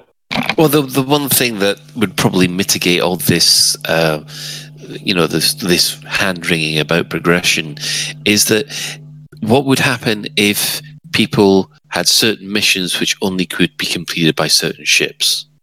That means that if you wanted to run this particular smuggling mission, it could only be done in an ASP Scout, for instance. And that would give people the opportunity to try out the ASP Scout. And so on. I mean, that would probably eliminate a lot of the concern that I have that, people are rushing to the Anaconda, because basically here's an opportunity to try out all these different ships and get a load of cash doing it. But yeah. Yeah, absolutely. Cool. All right, let's move on. We've not only have we covered this topic admirably this evening, but we've also touched on it on previous shows as well. So we'll and there's been a fair bit in the community this week. So thanks again to Commander Cliff for your lovely email. But we'll move on to the community corner. Right, who can tell us about the thing going on Cambridge Museum of Video? They have Go on, Max. Sorry.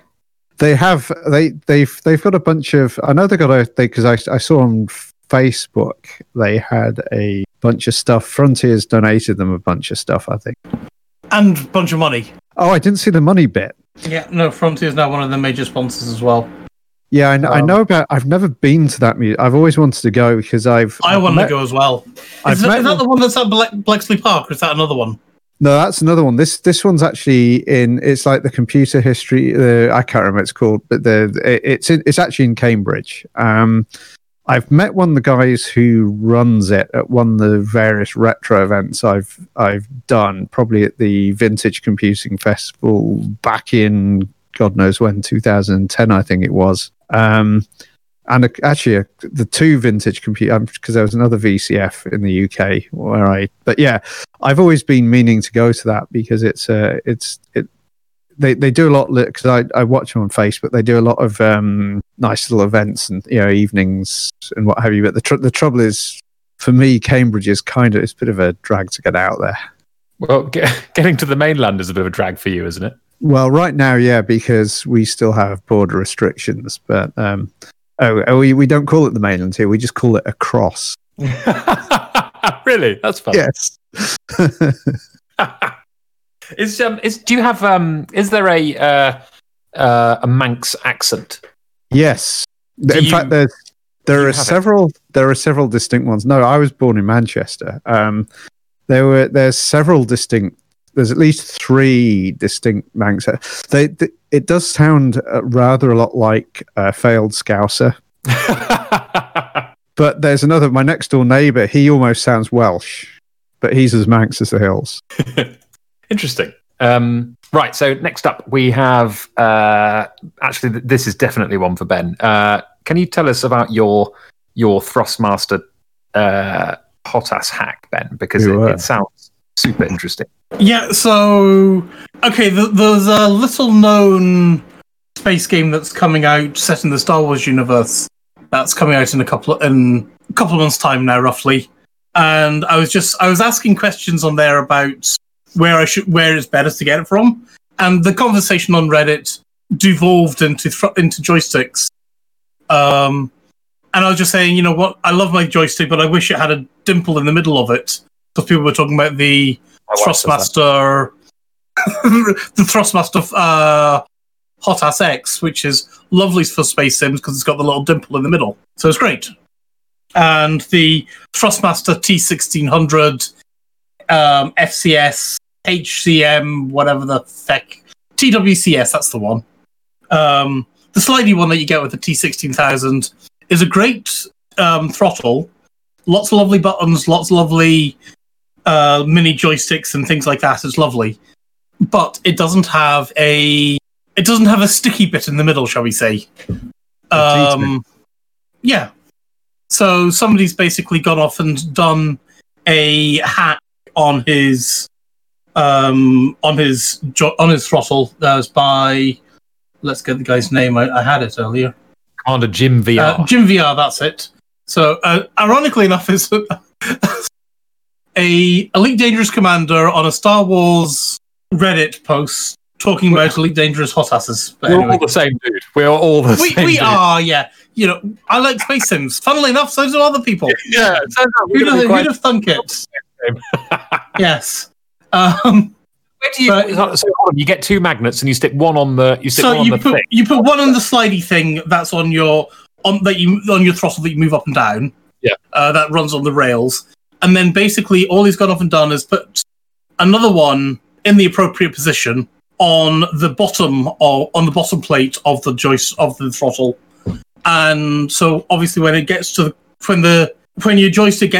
throttle gets to the middle, then you can feel the magnetic fields interacting, and it just kind of loosely, depending on the strength of your magnets, obviously holds it there, and then you can move it up and down. So it just gives it in the middle.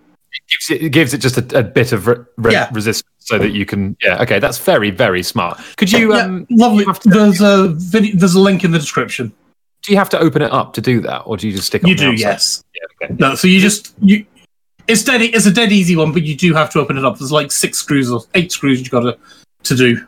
Steady. Okay. Yeah, it sounds like you could do that with the just Thrustmaster kitchen magnets. doesn't have a detent either, and actually you could do that with the Warthog quite easily. I don't know. I mean, I don't know how the mechanism for the Thrustmaster works, but certainly the mechanism for the T60 for the FWCS or whatever the hell. Yeah. It's basically it's on rails and it's just an arm that moves, and that arm moving is the attenuator or whatever it's called, that basically determines the resistance that goes off and sends the signal to your computer that says, "Hey, you've moved your joystick this much." Yeah. Right. Okay. Cool. So very, very exciting news for me personally. The Elite Racers have announced today quite a big new racing series to happen in the autumn. I'm super excited by this because live racing in Elite is some of the most fun I've had in the game, and it happens all too rarely, and there are all too few groups who actually. And the Buckyballers do a fantastic job with time trials, but there's nothing quite like live action. Starting with what looks like a race at Dekiat on September the 19th. There will be a series of several races all the way through to November the 14th to finally put to bed the question of which is better, the Viper or the Eagle. If you go to the Elite Racers Discord, which I don't have a link for, but I probably ought to, thread, you can sign up by adding a little reaction to the announcement post, indicating whether you'll be flying a Viper or an Eagle, and then rock up to the events. And the way it'll be run is that the first 8 places from each team, either Viper or Eagle, will contribute points, which will determine over the course of the races which of the ships is better. And if you've never done live action racing in Elite Dangerous, it really is absolutely thrilling. It is a source of constant annoyance that the game doesn't support it better. You've got to take screenshots and draw your own maps and set your own finish lines, but it is actually completely brilliant fun. And the Elite Racers have been around for nearly as long as the game has and have an absolute cracking pedigree in this. So if you've not done it before, then get involved. Yeah, by Elite Racers, you actually obviously mean the Buckyball Racers, because the Buckyball Racers do everything. No, Buckyball Racers do time trials. I mean, the Elite Racers. No, the Buckyball. It's definitely the Buckyball Racers, because it's the Buckyball Racers do all the stuff by Primetime Casual and the stuff by Elite Racers. No, they're different things. Oh boy! Are you having a slide dig there, Ben? I get the hint you're being passively aggressively sarcastic. Something sarcastic, anyway. No, people are making comments about the Buckyballers being credited, even by Frontier, with absolutely anything and everything to do with racing, even when it's nothing to do with them. Poor old Alec Turner. He's responsible for all speed infractions in the game. Well, walking too quickly. Disambiguation page for going fast and Elite Dangerous. It is too buckyball. That's the problem. Live action racing is the Elite Racers. Yes. Time trials is Buckyballers, and going bafflingly fast towards a planet and somehow not dying is Speedball. Those are your 3. Right, what else have we got? Sanctimonious Stories. Colin, can you tell us about this? Oh, right. Well, not to blow my own trumpet, but... Well, Colin, would you like me to blow your trumpet instead? We've had enough of that with your Thrustmaster sticky bits. I think we'll leave that alone, shall we? Anyway, for those of you who are fans of the Sanctimonious Stories, which I do, there is a new one which has been posted up on the forums this week. This time the Sanctimonious crew has to deal with a rather difficult fleet carrier called the Shenanigans. I wonder where I got the inspiration from, really. So for those of you who like to catch up, you'll find it under the events subforum in the forums themselves, and we'll put a link in the show notes. Okay, so before we go on to our shout outs, we've had In response to our question last week, we asked listeners if there was one ship, if there was a bug in Elite Dangerous and they wiped out all of the ships apart from one, which ship would you like to be left with? And Adrian Mason has written in and perhaps speaks for everybody when he says it would have to be the Cobra Mark III, back to the original one ship from the 1980s version, multi-purpose and a great little ship. Do we have a question this week? How about this one? If there was a bug in Elite Dangerous and someone got stuck in a ship for the rest of the game, if they were a bad person, what kind of ship would you like them to have? Yes. If somebody you didn't like played Elite Dangerous and somehow had their account frozen so that they could only use one ship, what ship would you condemn them to? Diamondback Scout. T7. I was going to say either a Type 7 or an ASP Scout. Don't diss the Type 7. I love my Type 7. Cobra Mark IV, especially if they don't have the account available. The Cobra Mark IV might actually be useful. Cobra Mark IV only if you're a PlayStation commander. You wash your mouth out saying that the Cobra Mark IV is the only pay-to-lose ship there is. The hauler. Yeah. Good one. The hauler. And with that, we will roll seamlessly into our shout-outs. To somebody called Darren and his lovely wife, Claire, who I don't know who the hell they are. Who are Darren and Claire? Can somebody shed any light on Darren Gray. Darren, and who's Darren Gray? Darren Gray is one of the elite authors. He's been a member of the community right from the very beginning. You'll find Before the beginning, in fact, wasn't it? Yep. Really? You'll find his story within Tales from the Frontier. Marvelous. Excellent. He's also does his own podcast, not on Elite Dangerous, on Procedural Generation. He's just a lovely member of the Elite Dangerous community from all the way back. Does lots of things. Well, congratulations to you, Darren, on both being a lovely man and having a new daughter called Violet. Congratulations. Our sister station, Hutton Orbital Radio, broadcasts on Thursdays from 8:30, and you can tune in to catch that at tv.forthemug.com or just for the audio at radio.forthemug.com. For the discerning commander who likes a bit of CQC action, join Il Senato at the CQC Discord at disco.me/Elite Dangerous CQC. Or even the Discord, but you can always join him down the disco if you wish. Did I say disco? Yes. Oh, yes. I'm enjoying this. I don't do disco, so you won't find me there. So it'll have to be the Discord. Fair enough. Okay.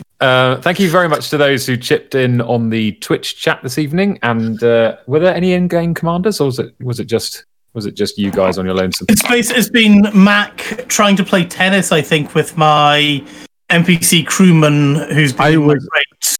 I was actually flying with SLF. I was actually trying to get your NPC crewman to commit a crime. Oh, is that what you've been trying to do? I was trying to encourage your NPC. It was too smart. I was trying to get it to get a pad loitering violation. Right. I've been trying to take photographs in the external camera. I've been lining it up and I've been getting you in shot, and then you've nudged closer to my joystick crate, and you've got off and pushed my crate 100 yards off to the side again. I'm like, no! Excellent. So those guys have been having a whale of a time. We're now going to adjourn to the disco. We'll leave you with the lovely Commander Wotherspoon's Galnet Digest. And that is it for another episode of Lave Radio. If you would like to get in touch with the show, then you can email info@laveradio.com, hit us up at facebook.com/Lave Radio, tweet us on @Lave Radio, or you can join our Disco server by going to discord.io/Lave Radio. We also have a TeamSpeak server where commanders come to hang out and chat, which you can find at teamspeak.laveradio.com. Do get in touch if you have any questions or if there's anything you'd like us to cover. And Lave Radio is recorded live on a Tuesday evening at 8:30 and streamed out on laveradio.com/live. Thank you to Mac. Thank you to Ben. Thank you to Il Senato. Thank you to Colin. And thank you ever so much to Ventura for being such a masterful tech this evening. And until next time, Commanders, fly safe. And if you can't do that, fly dangerous.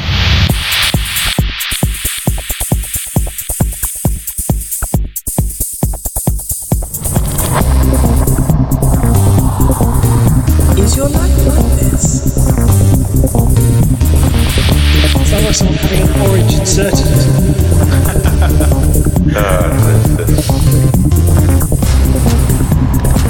You need a safe word. Space can be done.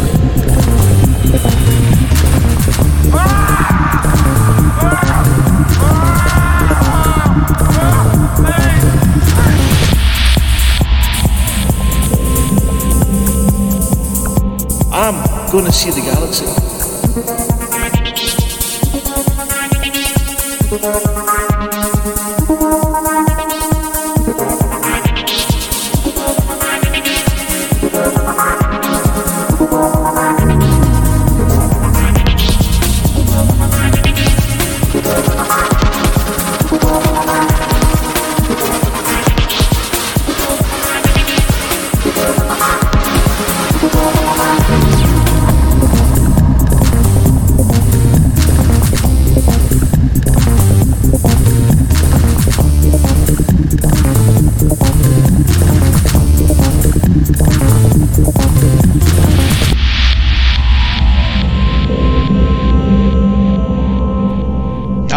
Damn it. No worries, guys. Hold the fort for 2 seconds. I'll be right back. According to scientists, Uranus is full of methane gas. I think you're right, though, Colin. What have you done with Shan, and when can we have him back?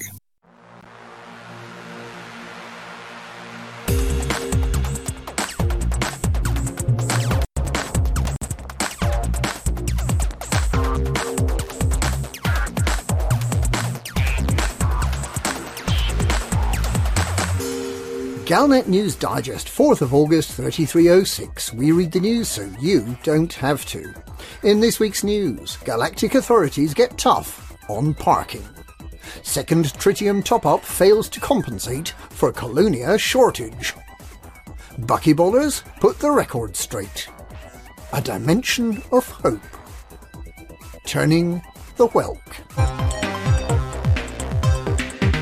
Galactic authorities get tough on parking.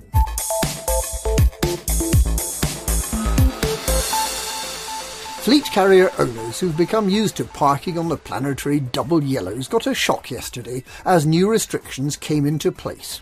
The new rules, which are intended to alleviate overcrowding and to allow locals to visit their local space station without having to run the gauntlet of hundreds of out-of-system tourists, and to prevent the shipping lanes becoming clogged up with rows of fleet carriers parking on both sides, allow no more than 16 fleet carriers to go into orbit around any one celestial body. For very small systems, this of course means only 16 carriers in the entire system, but even in large systems, there's still an absolute limit of 255 carriers. You might have been hoping for a prime parking spot next to Hutton Orbital, but don't be surprised if you find yourself shunted 0.22 light-years away into an unglamorous orbit around Alpha Centauri b, where all the cool commanders aren't. Second tritium top-up fails to compensate for Colonia shortage.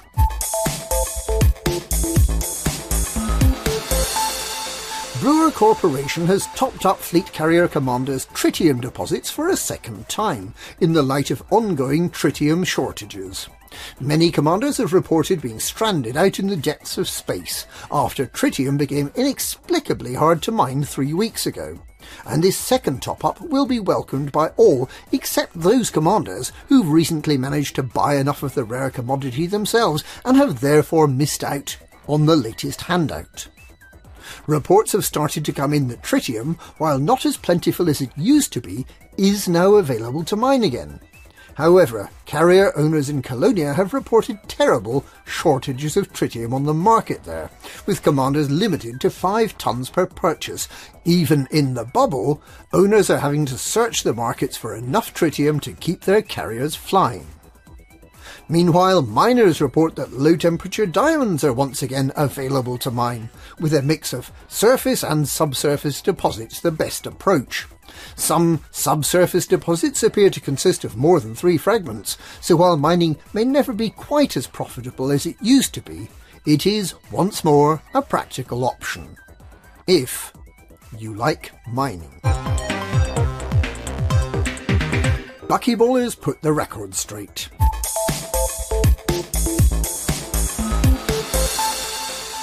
After Lave Radio described Speedball as a Buckyball Racing Club event, Commander Alec Turner has been in touch to clarify matters. Apparently, it's not just Speedball, but also Slaughterball and the 8-Wheel Drive Endurance Championship that are Buckyball events, all organised by Commander Turner himself. In unrelated news, Commanders Mr. Black Maze, Primetime Casual, Sanderling and Iolair are reported to have taken out a bounty on the head of Commander Alec Turner. A dimension of hope.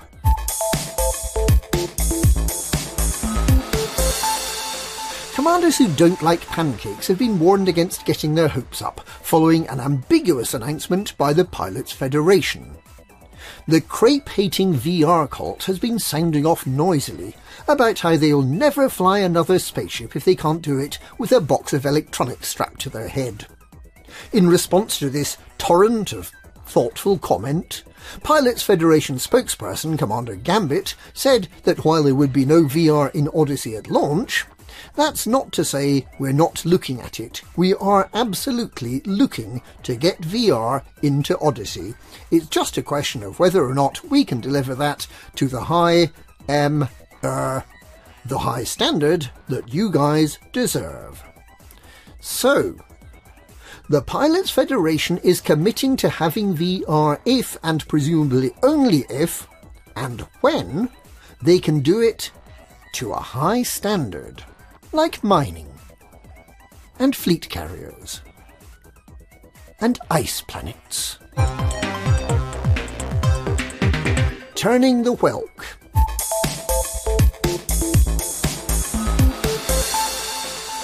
While the Turning the Wheel initiative is making progress expanding the Dark Wheel faction from Shinrar to Desra, and LFT 926 into Anianwu, and now HR 4979, the search for the Dark Whelk is at an end.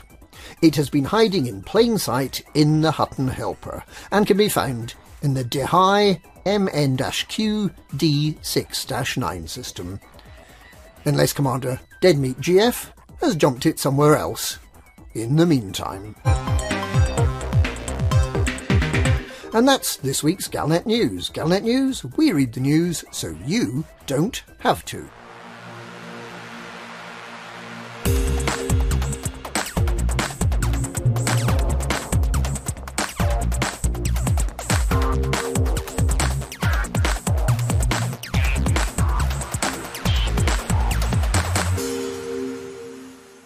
Hi guys, tech issues, stream's dead.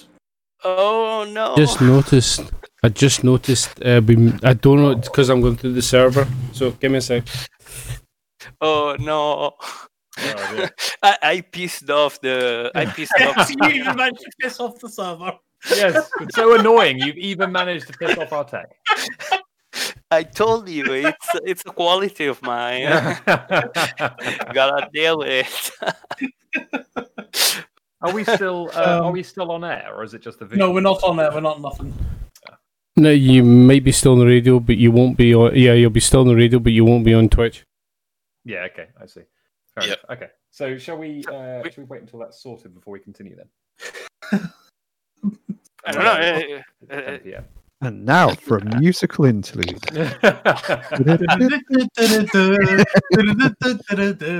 Oh, we appear to be back. Are we back? We're back. I'm back. Hello. Yep. Hello. Yeah. Sorry about that. Sorry about We that. noticed right away, Kai. We noticed right away. As Il Senato explained earlier, he's actually so annoying that he managed to piss off our stream into shutting down. So just to prevent that happening again, Colin, do you want to jump in next?